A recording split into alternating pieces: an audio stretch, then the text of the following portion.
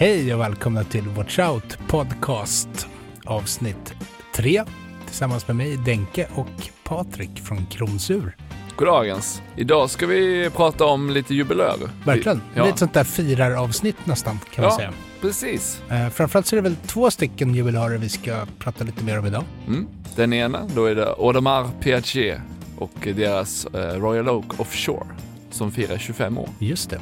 Och sen den andra är ju IWC. Japp, 150 år. Precis, märket firar 150 år. Ganska länge. Det är väldigt länge faktiskt. Det ska bli spännande. Vi ska grotta in oss lite i de 2 olika märkena.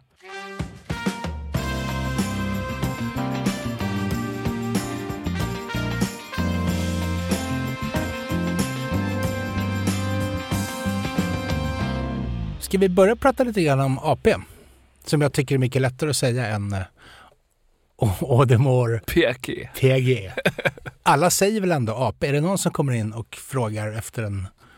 Nej, precis. Alla kommer in och säger AP. Liksom. Så vi behöver inte krångla till det. Liksom. Vi är ju ganska dåliga på franska båda 2. Det kan vi villigt erkänna. Vi kan väl säga att vår franska har klar förbättringspotential.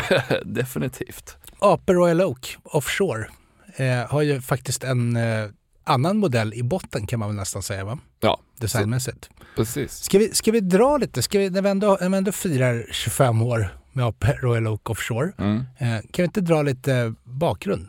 Jo, men vi kör liksom lite från början. En quickie rakt igenom. Startades av 2 urmakare. Nu kommer en sån här franska ord igen. Ja. Eller namn. Jag tycker gör ett gott försök. Så det är bara... Jules Louis Audemars. Satt den? Tycker jag. Ja, det är lite som en nyhetsuppläsare pratar om Macron och så fastnar det liksom i halsen istället för att bara säga Macron. Precis. Eller hur? 2 urmakare, Audemars och Piguet. Edvard Auguste Piguet. Jag sparade den till dig. Jag kände att du fick faktiskt ta den. 1875, Val de Jour, norr om Genève. Där bestämde de här 2 herrarna för att slå sina påsar ihop. Och i den lilla byn Le Brassus. Med betoning på litet. Alltså, det är inte stort. Alltså. Har du varit där? Jag har åkt förbi faktiskt. Jag har aldrig varit inne på just den fabriken, men jag har åkt förbi. Det är det som är lite kul. Man har liksom en tanke liksom att det ska vara sådana stora monsterkomplex som ligger där. Men ofta så ligger de ju liksom i små byar liksom, runt de här Jurabergen. Då, liksom. Väldigt vackert också, benäget. Det är en massa kor som springer runt vid sidan av. Liksom. Typisk alpby. Ja, men verkligen. Men det som är lite häftigt med just den här är ju att det är familjeägt då. Och har varit det sedan 1875 då de slog ihop sina påsar. Dessa 2 herrar.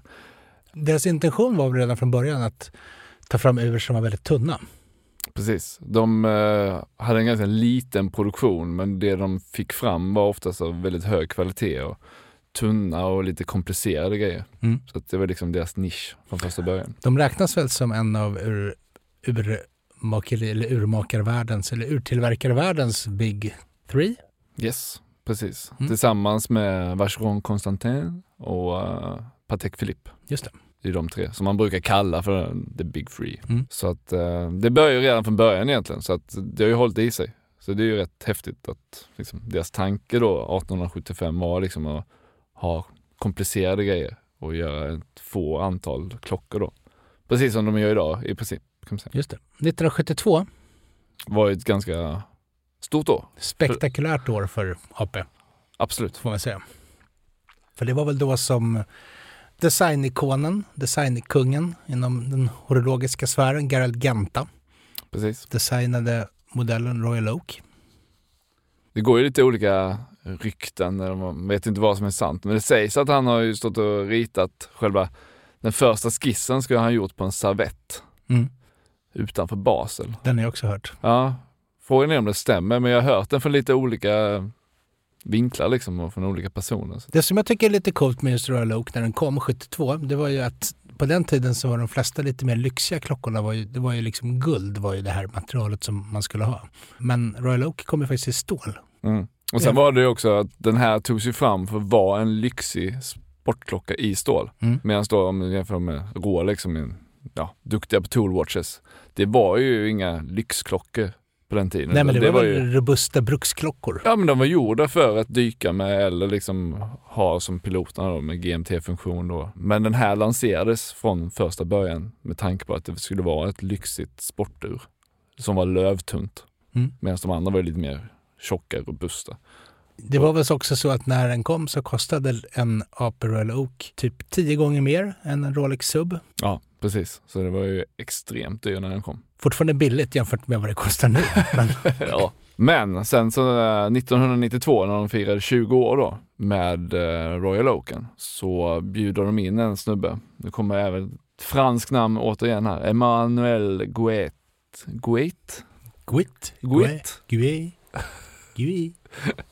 Precis. Och han skulle då hjälpa till och ta fram en modern tolkning av Royal Oak. En så kallad uppdatering. Ja, precis. Och den stod klar då 1993 och då fick den namnet Royal Oak Offshore för den skulle vara en lite mer avantgardistisk tolkning av Royal Oak. Alltså den skulle vara sportigare, använder kanske inte liksom det här klassiska materialet utan kör mycket gummi och karbon bland annat. Färgglada tavlor. Precis. Rätt mycket häftiga komplikationer. Ja, men verkligen. Där återigen så ser man ju liksom att den kommer ju ifrån liksom grundstammen då där. Från första början då när de hade tanken som att de skulle göra en liten skala på produktionen med komplicerade klockor.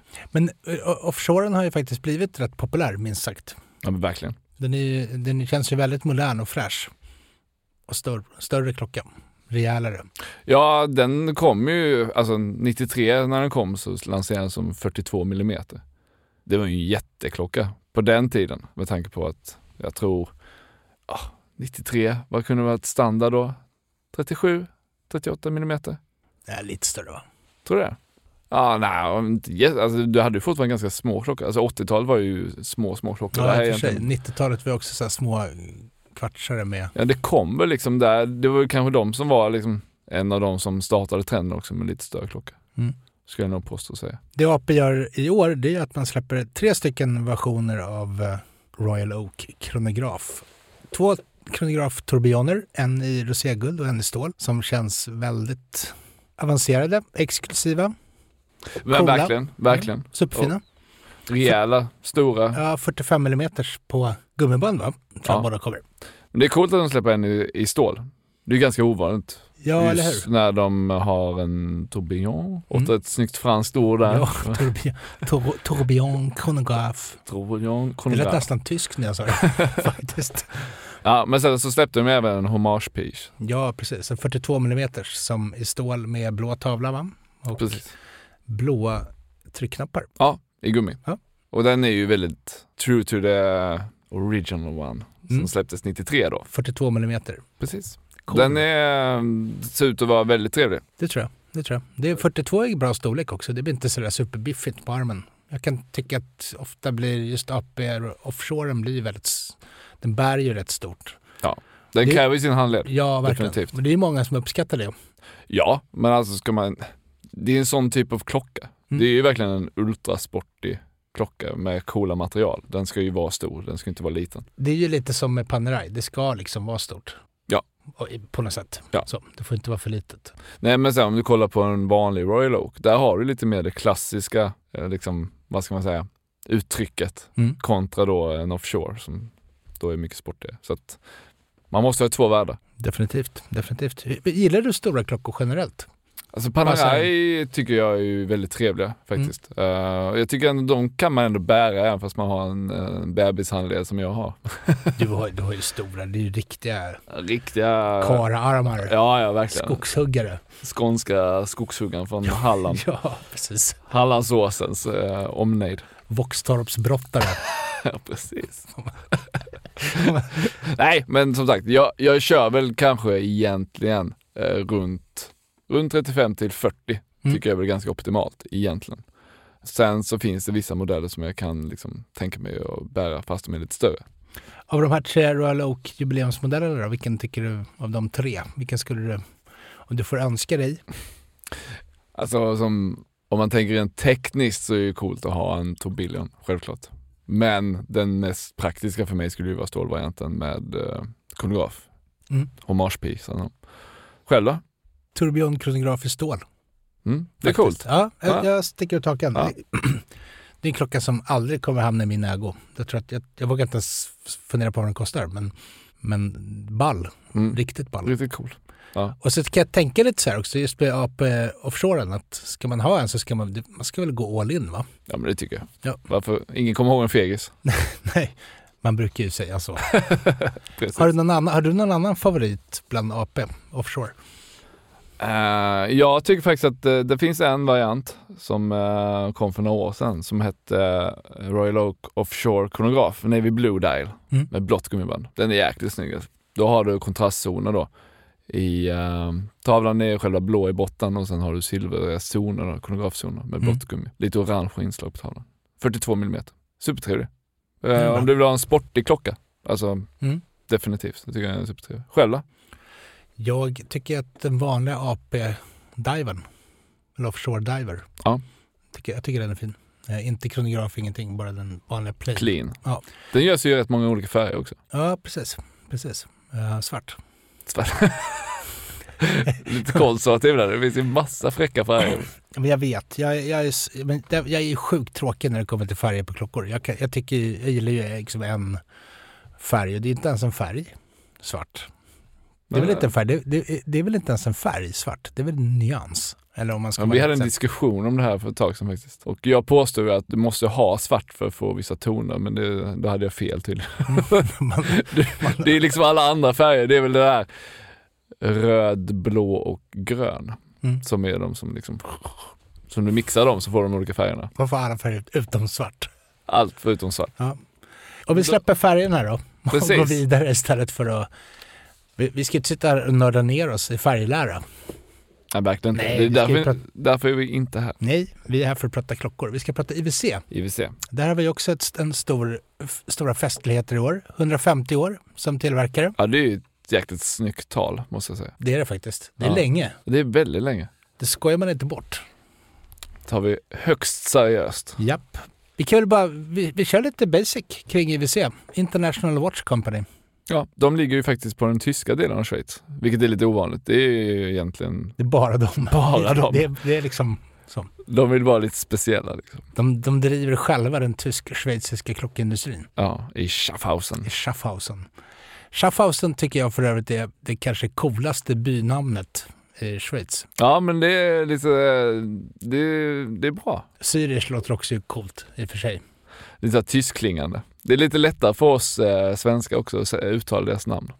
Istället för de här franska svåra byarna som vi försökte på oss tidigare. Fast det släppte vi. Men här kommer ju ändå en liten tungvrickare. För att mannen som grundade IWC, Florentin Ariosto Jones. Ja, och han var ju faktiskt amerikan. Japp. Från Boston. Florentin, det är ganska speciellt. Måste ha haft det här italienska förfäder och sånt där. Ariosto känns också så här italienskt. Så, italienare från Boston. Eller grek. Ja. Nog om det. Vi vet helt enkelt inte. Men det låter exotiskt och han var väldigt, väldigt bra på att göra klockor. Ja. Så kan man säga. IWC var väl privatägt väldigt länge, ända fram till år 2000, va? Ja, det är då de blev uppköpta av Richmond, den stora gruppen. Just det. Som bland annat äger Cartier, Jäger, Panerai, precis. Mont Blanc. Klockorna då? De låg inte bara i Schaffhausen och hade grundades av vad vi tror är en italienare, utan i USA. Halvgrek. Halvgrek. Ja. Utan de har ju faktiskt, IWC har ju faktiskt stått för några av de kanske mest ikoniska klockmodellerna. Ja. Portugesen. Berätta för oss. Ska vi berätta om den här? Ja, vi drar en liten kort. Det var ju 2 portugisiska handelsmän, säger historien, som efterfrågade ett armbandsur som gick lika bra som en skeppskronometer. Så att då tog de en fickursverk då, som av yttersta kvalitet och satte i dem. Och de var ju ganska stora. Just på den tiden hade du väldigt små klockor. Så att det var väl inga storsäljare på den tiden. Så jag tror inte de sålde jättemånga av dem. Men det är själva historien kommer ifrån just de här 2 portugisiska handelsmännen som köpte dem. Eller beställde dem snarare. En annan milstolpe är ju Kaliber 89-verket som kom 46. Ja, det är ju sån här urmakar, våt dröm för en urmakare, ska jag säga. Det låter ju halvbra. men det är så här, om du går in till en äldre urmakare typ och börjar prata lite om kalibrar och sen tar du upp kaliber 89 så kommer du ju lova liksom, att han kommer stå där och prata om det i 2 timmar. Liksom. Bara för att det är väldigt robust byggt från första början. Precisionsmässigt så går det väldigt bra. Men det vi pratar om är alltså kaliber 89 som kom 1946 och ett handdraget. Ja, med centrumsekund. Med centrumsekund. Ja. Poppis urmakarverk. Det är väldigt poppis. Har du skruvat det verket? Ja, det har jag faktiskt. Ja. For fun eller? Ja, jag hade faktiskt en på urmakarskolan. Hade vi en sån där som vi skruvade i. Det är väldigt bra kvalitet på det. Och det är väldigt robust. Så att, det förstår jag. Varför det har blivit så liksom hypat. De har gjort mer klockor än portugisen och det här robusta verket som den våta drömmen. Ja, jag tänker på Ingenjören till exempel. Modellserien Ingenjör som kom på 50-talet som likt Rolex och Omega som kom någonstans där kom med... Ja, det var väl liksom... Det var en våg med de här antimagnetiska klockorna. Precis, för det är väl det som var det vi kom fram till, att det var liksom antimagnetiskt. Magnetism är ju ett gissel för alla klockbärare. Verkligen ett gissel. Och där hittade man en metodik för att skydda verket genom boetten, va? Ja, och sen så hade de ju också en kupa som låg över verket för just att stänga ut magnetism. Så att den har ju haft lite olika skepnader genom året också. Kom väl en ny förra året, va? Ja, som är mer åt det ursprungliga hållet då, från 50-talet. Den som fanns dessförinnan det var ju mer Gerald Jenta Designs inspirerad då. Ja, nu kommer han igen, den där Jenta. En till. Han har gjort en del. En annan viktig person när vi pratar IWC, nu kommer jag harklar mig lite här för nu ska jag säga det coolaste namnet av alla. Kurt Klaas. Ja, han är cool. Varför? För han tog ju fram på 80-talet liksom i brinnande kvartskris så tog han ju fram den här Perpetual kalenderverket då. Som var en av de första varianterna som kom, just det automatiska, och att du ställer in kronan. Oftast på Perpetual kalendern så behöver du korrektorer liksom, för att kunna justera. Det verket behöver du bara justera med hjälp av kronan i olika lägen, vilket är väldigt häftigt. Det är superhäftigt. Och det är coolt att de gjorde det lite, vad ska man säga, djärvt och göra det liksom när det är kris deluxe. Hela branschen är verkligen nere i en svacka. Då bestämmer man sig för att utveckla ett sånt urverk. Men samtidigt kan jag tänka att det måste vara de aspekterna av det som faktiskt... Alltså att Swatch hade en avgörande betydelse liksom i den schweiziska klockindustrin är ju liksom omotsägligt. Men jag tänker ändå att det behövdes ju också tillverkare som satsade på nya saker och utvecklade och inte bara liksom la sig på rygg och gav upp. Så att det är väl ett bra exempel på det. Kurt Klaas. Han är ju faktiskt med, om man går in på hemsidan, på IWCs hemsida, så är han ju faktiskt med där på en reklamvideo. Det är han som sitter vid skrivbordet där faktiskt. Grymt. En liten anekdot. Ni får gå in och kolla. Kurt Klaas. Jag säger det igen. Jag gillade namnet. Ja, det ligger ju väldigt rätt. Ja, det gör det. Från Schaffhausen. Ja. Det låter väldigt så här bestämt. Ja, men verkligen. Man vet att det är en kille med ordning och reda. Ordning. Men om vi pratar lite modeller, man har ju kommit med en hel jubileumskollektion med klockor från IWC. Ja. Min favorit är ju faktiskt portugisen, kronografen, den klassiska varianten. Jag vet inte, jag har alltid varit väldigt svag för den. Just för att den är väldigt stilren och sen så är det snyggt med arabiska siffror hela vägen runt. Jag tycker det är väldigt stiligt. Så det kom ju en blå variant och en vit variant. Och sen så kom de även med ett eget urverk för första gången. De har haft ett ETA-basisverk i den sedan tidigare. Så nu släpper de ju de här 2 varianterna med kaliber 69-355. Verket. Ouch. Man hör att det är tungt. Det är tungt. Nej, men den ska ju vara snarlik, alltså boettmässigt, så den kommer inte bli större eller varken större eller högre än den gamla. Ja. Så att de kommer släppas i 2000 bitar till börja med nu, den här jubileumsvarianten. Troligtvis så släpps ju det här urverket nästa år i övrig kollektion, men det här är en special limiterad variant då. Gissningsvis. Själv, hade du någon favorit av de där 150 Pilotkronografen, den vita med blå tavla. Så jäkla vit med blå visare, ska jag säga. Superfin. Jättefin. Den tycker jag är fin. Jag gillar ju IWCs pilotklockor bäst, ska jag säga. Så att jag är lite sådär färgad av det redan från början. Men den gillade jag. Sen så kom det en annual kalender också med en sån här Big Pilot. Jag tycker att det är lite häftigt. Ja, men det är coolt. Ja, men det är väl de två. Sen kommer det ju en massa nya Da Vinci. Vad tyckte du om dem? Alltså, de är fina, men det är inte riktigt min typ av klocka. Så att gillar man Da Vinci-modellen eller Da Vinci-serien så är den ju väldigt bra. Ja. Nej, men den är liksom också, den har man också tagit tillbaka lite från grundserien, hur den såg ut från början. För det är väl lite samma med Portofinon också, som också kommer i ett antal nya varianter. Sen, jag tänker på det här som jag inte riktigt vet hur man ska uttala. Paul Weber, eller om det är med amerikansk klingande då. Men den är lite häftig. Just den här handdragna urverket med de här digitala diskarna. Just det. Så finns det en för timme, en för minut och sen en liten subsekund. Och den bygger också på ett äldre fickor som hade just den här komplikationen på 1880-talet. Så det är lite häftigt att de har byggt en hel klocka kring det. Men den kommer väl också i en fickursvariant? Ja, det gör den. Men det är främst de här armbandsuren som de har liksom promotat stenhårt.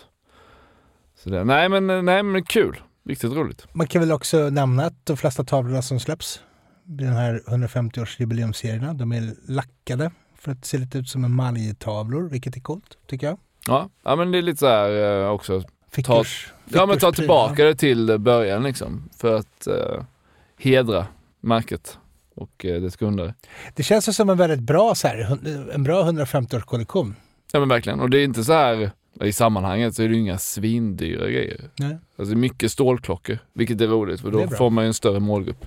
Oftast är det, de släpper de här liksom, verkligen limiterade bitarna, de blir oftast i vitguld eller gulguld eller platina och sånt.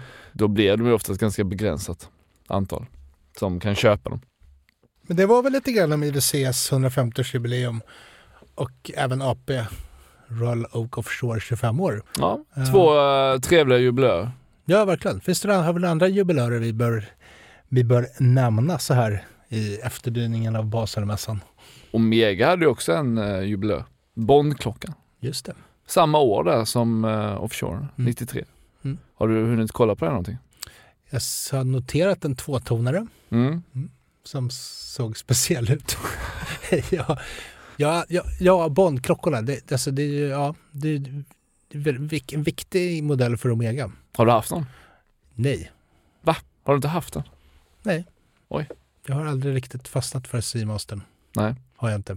Nej, men det är ju annars en riktigt bra allrounder faktiskt. Den passar till det mesta. Men länken är lite speciell. Det är många som antingen så tycker man om den jättemycket eller så tycker man inte alls om den. Jag älskar ju Omegas äldre länkar. Jag till exempel på min Speedy Pro så satte jag ju på en sån där äldre 1171-länk. Ja, men de är jäkligt läckra alltså. Ja, det blir en annan typ av klocka. Det blir lite rassligare länk och sådär. Det är inget fel på kvaliteten på de nya länkarna. De är ju jättebra så. Men stuket tycker jag är bättre om det här lite mer gammalmodiga. Ja, men jag förstår. Jag har en fråga här som jag ganska ofta får i butik. Jag vet inte hur du ställer dig till den.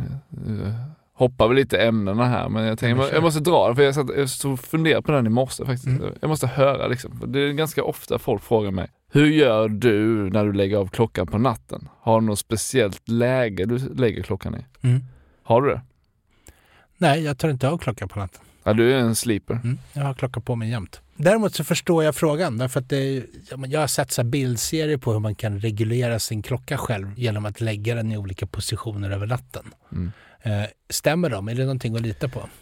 Alltså, om den fortar sig ganska mycket på dagen, lägger du då kronan neråt mot golvet liksom, om man säger, eller mot sängbordet, då gör du ju ofta att gravitationen påverkar ju mycket mer i det läget. Så då skulle jag säga att då kanske den saktat ner något. Sen beror det ju på självklart hur den är inställd. Liksom. Det är ju olika. Man väger alltid in dem i 6 positioner. Hur lägger du klockan? Jag lägger faktiskt tavlan ner mot sängbordet. Och anledningen av det, jag vet inte om det är sjukt nördigt, men jag har verkligen funderat på det. Det är enda positionen som inte kommer under en normal dag. Du har ju aldrig klockan upp och ner. Om du inte kör en sån här klassisk som man hade på 70-80-talet. På insidan av armen. Då får du lite den känslan om du sitter med handen. Fast om man mediterar. Sant. Det kan väl det jag skulle behöva. Ja, då tänker jag så här, Dalai Lama, känd klocknörd och också får jag anta känd meditatör. Kan man säga det? Är det ens ett ord? Ja. Filosof. En snubbe som mediterar väldigt mycket och gillar klockor. Han måste ju ha sina klockor väldigt mycket upp och ner. Om han sitter i sån här lotusställning med... Ja, men det är en bra synpunkt. Det är där jag har fått det ifrån. Utan att tänka på det. Ja. Dalai Lama. Det är den mest meditativa positionen för en klocka. Det är alltså face down. Face down. Face the earth. Ja. Sen kommer vi också ha nästa avsnitt. Då kommer vi börja prata om service. Ja, det är det stora serviceavsnittet. Ja, och då skulle vi jättegärna vilja ha frågor från våra lyssnare. Absolut. Och då tycker jag att alla som har något att komma med frågväg får gärna gå in på krons.se och sen så finns det en flik där under service. Fråga urmakaren. Gå in där och skriv era frågor så kommer vi besvara dem i nästa avsnitt. Perfekt. Kanske inte alla, men vi tar så många vi hinner. Över 1000 frågor, vi kör allihopa. Vi kör allt. Jag har faktiskt en råkad fråga direkt. Ja, shoot. Som när vi pratar positioner på urverk. Men det är kanske lite off topic, men jag kör ändå. Kör. Jag hörde om en kille som påstod att i hans bil så tappade klockan tid i bilen. Var det en analog klocka då? Det var en analog klocka. Men var den digital? Batteridriven. Ja. Det var ingen mekanisk. Nej. Dashboard Watch. Ja, en gammal Hoyer. Ja, precis. Det var en gammal Hoyer. Nej, det var här, vi pratade om en ganska vanlig bil. Men han noterade att klockan tappade tid. Så. Ja. Kvartsverk ska ju inte tappa tid. Jo. Normalt sett ska de inte det. Normalt ska de inte. Men frågan är om det är med batteriet kanske. Ja, jag tänker så här. Det måste vara någonting med batteriet. En arbetsteori jag har hört från en taxichaffis. Nya bilar drar kopiöst mycket ström i varje läge. Är det sant? Ja, absolut. Det gör att det dels blir svårt att starta nya bilar med startkablar, men det gör också att de kan så här spara ström i bilen själva. Då drar man in på klockan. Då drar de ner på klockan. Det drar ju så jäkla mycket ström. Ja, jo, det är klart. Det är ju högst rimligt. Och gör den det liksom lite grann, om man låter bilen stå länge, då kanske det faktiskt blir så att klockan laggar lite, att den släpper efter lite. Vilket taxibolag var det? Det vågar jag inte säga. Jag vågar inte säga vad för bilmärken vi pratar om heller. Off the record. Ja, vi kan säga så här. Det är ett tyskt bilmärke som inte görs i Schaffhausen. Men ganska nära ändå. Ja. Nej, men så att det var väl ändå lite så här. Ja, men det är faktiskt bra fråga. Ja. Och ett förmodat korrekt svar. Vi chansar på det. Vi hoppas det. Ja, precis. Annars får någon skriva in till oss. Det tror jag folk gör. Säger man fel här, då kan man få höra det. Ja, det absolut. Ja, nej, men då är vi väl lite klara för idag. Det känns så. Nästa avsnitt, service. Återigen, langa in era bästa frågor om teknik och service av klockor då. Under fliken Fråga urmakaren på Krons hemsida. Precis. I övrigt så kom ihåg att ladda ner Acast-appen också för att lyssna på podden och titta på bilder samtidigt. Ja, då hänger ni med lite. För en totalupplevelse. Ja, men verkligen. Och sen så glöm aldrig face down med klockan. Face down med klockan. Tack så mycket för idag, Patrik. Tack så mycket, Denke. Tack.